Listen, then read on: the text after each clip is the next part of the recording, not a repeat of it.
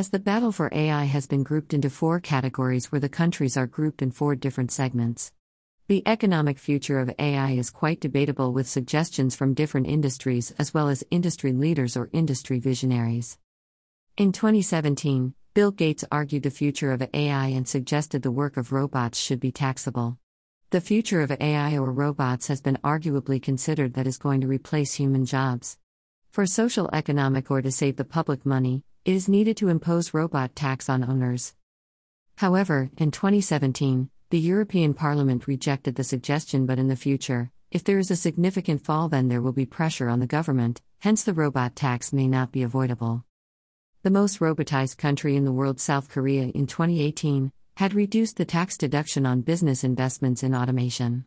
The robot tax in the future is going to be a debatable topic to clearly mark the agreed definition and the possibility for the taxation forms. There needs to be a guideline followed by every country to stop any kind of scam or fraud. The tax invasion by anybody also needs to be addressed, and tough laws need to impose to handle such situations. What do you think about the movement? Do you think robot tax should be implemented to secure the future economy?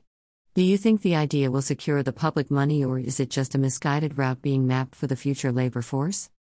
AI is defined as the conceptual ambiguity of intelligence. AI has been defined as an umbrella term for a group of technologies, autonomously capable of performing tasks, done by human beings. Intelligence has been considered to outperform human task ability also. The global potential aggregate for the economic impact of AI in the future are Source: OECD 2017, Europarl.